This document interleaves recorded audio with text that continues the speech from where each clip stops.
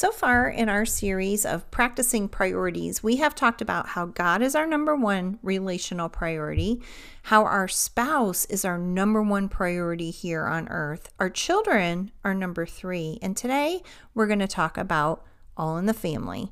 Our verse is out of Luke 14, it's verse 26, and it says, "If you want to be my disciple, you must, by comparison, hate everyone else, your father and mother, wife and children, brothers and sisters, yes, even your own life. Otherwise, you cannot be my disciple." This can be a tricky situation.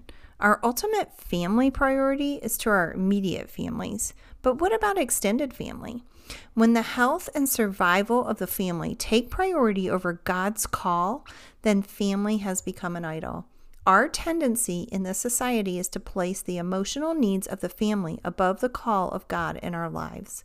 Unfortunately, either through guilt manipulation or fear of being rejected, many are left to cower to the wishes of the family. If we want to be a disciple of Jesus, our love for him should be greater than our love for anyone here on this earth. Our decisions about where God is calling us should never be outweighed by our obligation to our families.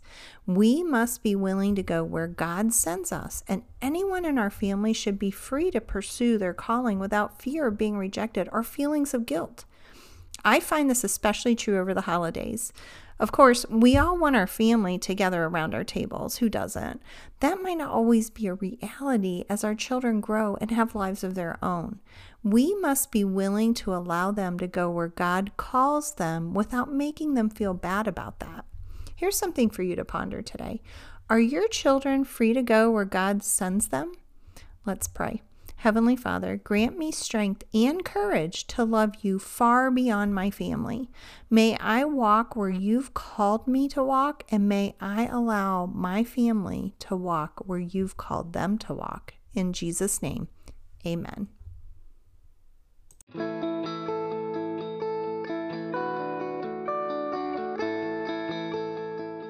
Hi, and welcome to the Raising Kids on Your Knees Daily Devotion. You are a warrior, and prayer is your weapon. I'm here to help you step up your spiritual parenting by sharing the word and asking the hard questions. So join me, Tina Smith, for only a couple minutes of your time to raise the bar in your spiritual parenting.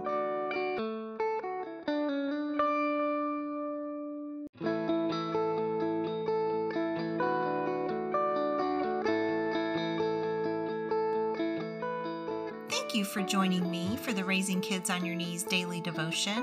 You can find this devotion as well as other parenting tools at raisingkidsonyourknees.org. While you're there, subscribe to the Prayer Tribe and become a part of a growing community of parents who are praying and parenting life into the lives of their children.